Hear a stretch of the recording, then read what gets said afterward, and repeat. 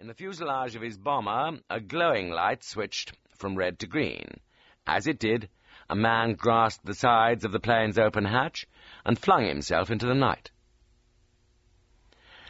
As he drifted silently home to French soil, young medical student Alain Pepezat could feel at his waist the tug of a money belt containing 5 million francs. But it was not to deliver that impressive sum that he had plummeted into this dark August night. Fitted into the sole of Alain Pepezat's left shoe was a gossamer-thin strip of silk. It contained 18 blocks of coded figures. So important and so urgent did his superiors in London consider the message stamped on it that, against all their rules, they had sent Alain Pepezat plunging into this moonless night to deliver it. Pepezat did not know what was in the message he carried. All he knew was that he was to deliver it as quickly as possible to the head of the British intelligence service in France, whose code name was Jade Amical. His headquarters were in Paris.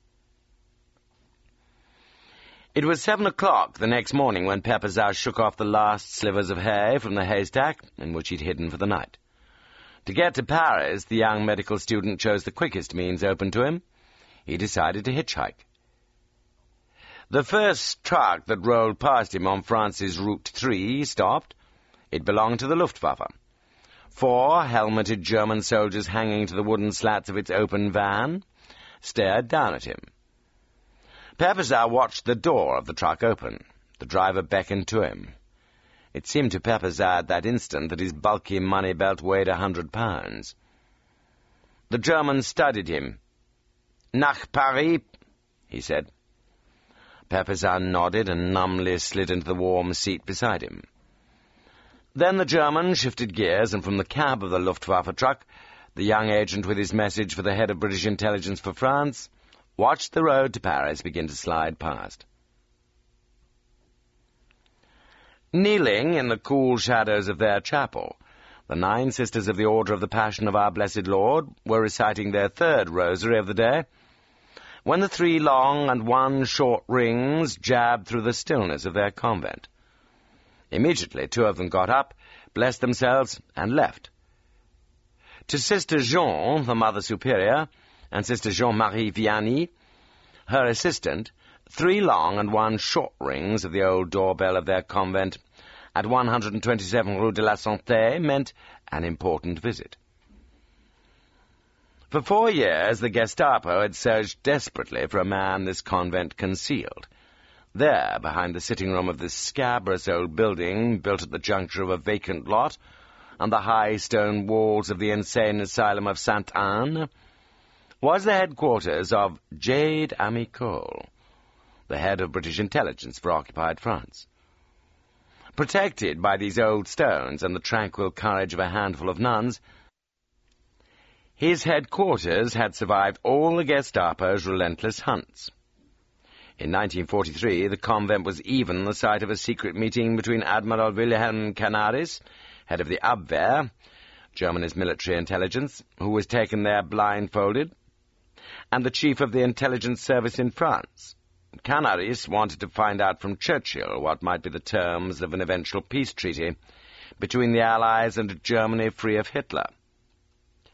15 days later, the answer came back from Churchill. It was unconditional surrender. 18 months later, Canaris was executed for his role in the plot against Hitler.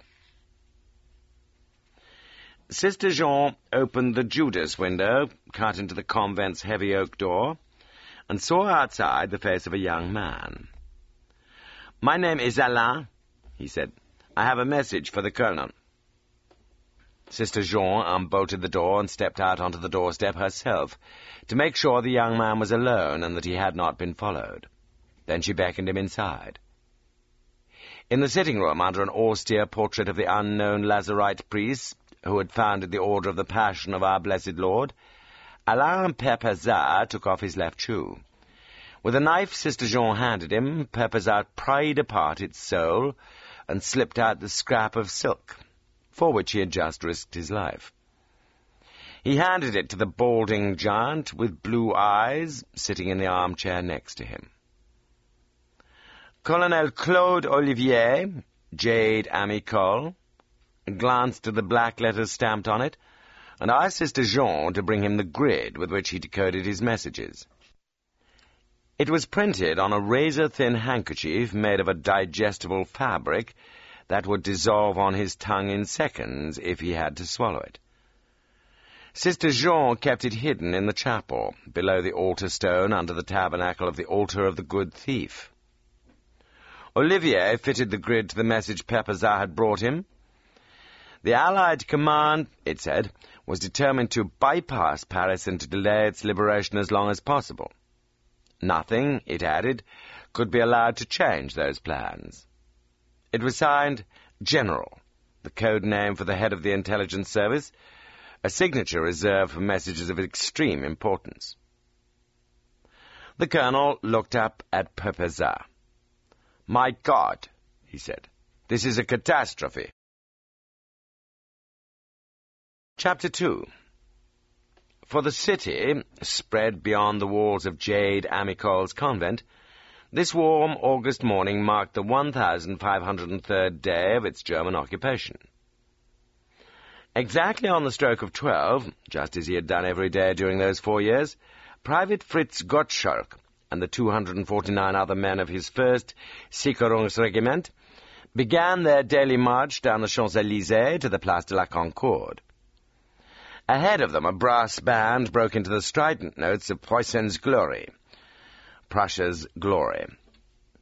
Few Parisians stood on the sidewalks of that majestic avenue to watch Private Gottschalk's display. They'd learned long before to avoid that humiliating sight.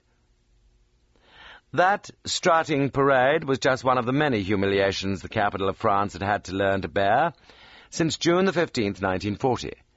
The only place a Frenchman could see his country's flag on public display in Paris that day was the musty Army Museum of Les Invalides, where it was locked inside a glass cabinet. The black, white, and red swastika of Nazi Germany defiled the city from the top of the monument that was its very hallmark, the Eiffel Tower. From hundreds of hotels, public buildings, and apartment houses requisitioned by Paris's conquerors, the same oppressive banner fluttered, a symbol of the regime that had for 4 years shackled the spirit of the world's most beautiful city. Along the graceful arcades of the Rue de Rivoli, around the Place de la Concorde, in front of the Palais du Luxembourg, the Chamber of Deputies, and the Quai d'Orsay, black, white, and red Wehrmacht sentry boxes barred Parisians from the pavements of their own city. Before 74 Avenue Foch and 9 Rue des Saussets, before other buildings less clearly marked but no less well known, other men stood guard. They wore the twin silver flashes of the SS on their tunic collars. They guarded the offices of the Gestapo. Their neighbors did not always sleep well. Sometimes it was not easy to blot out the screams that floated almost nightly from those buildings. The Germans had even changed the face of the city. Almost 200 of its handsomest bronze statues had been torn down. They were shipped to Germany to be melted into shell casings. The architects of the TODT labor organization had replaced them with monuments of their own, less aesthetic perhaps, but more efficacious. Sunk into the pavements of Paris were almost 100 concrete pillboxes. Their squat forms pimpled the surface of the city like a rash of warts. And a tangle of white wooden signs had sprouted like beanstalks in the Place de Lapierre before the wicker chairs of the Café de la Paix. Their black-lettered arms pointed German drivers to such un-Gallic destinations as Der Militärbefehlshaber in Frankreich, General der Luftwaffe, and Hauptverkehrsdirektion Paris. That summer, a new one had been added. Its wording cheered the Parisians who passed it. It read, Zur Normandie Front. Never had the city's wide boulevards been so empty. There were no buses. Taxis had disappeared in 1940. The few drivers fortunate enough, or compromised enough, to have a German Ausweis for their cars used wood for fuel. Those converted cars were called gut